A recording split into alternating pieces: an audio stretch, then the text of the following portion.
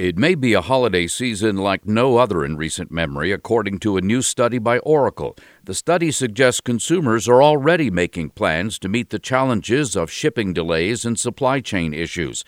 52% of Americans have already started holiday shopping or plan to shop earlier than usual. Homes are still in short supply and prices remain high, but the U.S. housing market in the first 3 quarters of 2021 is beginning to return to normal, according to a report from real estate broker RE/MAX.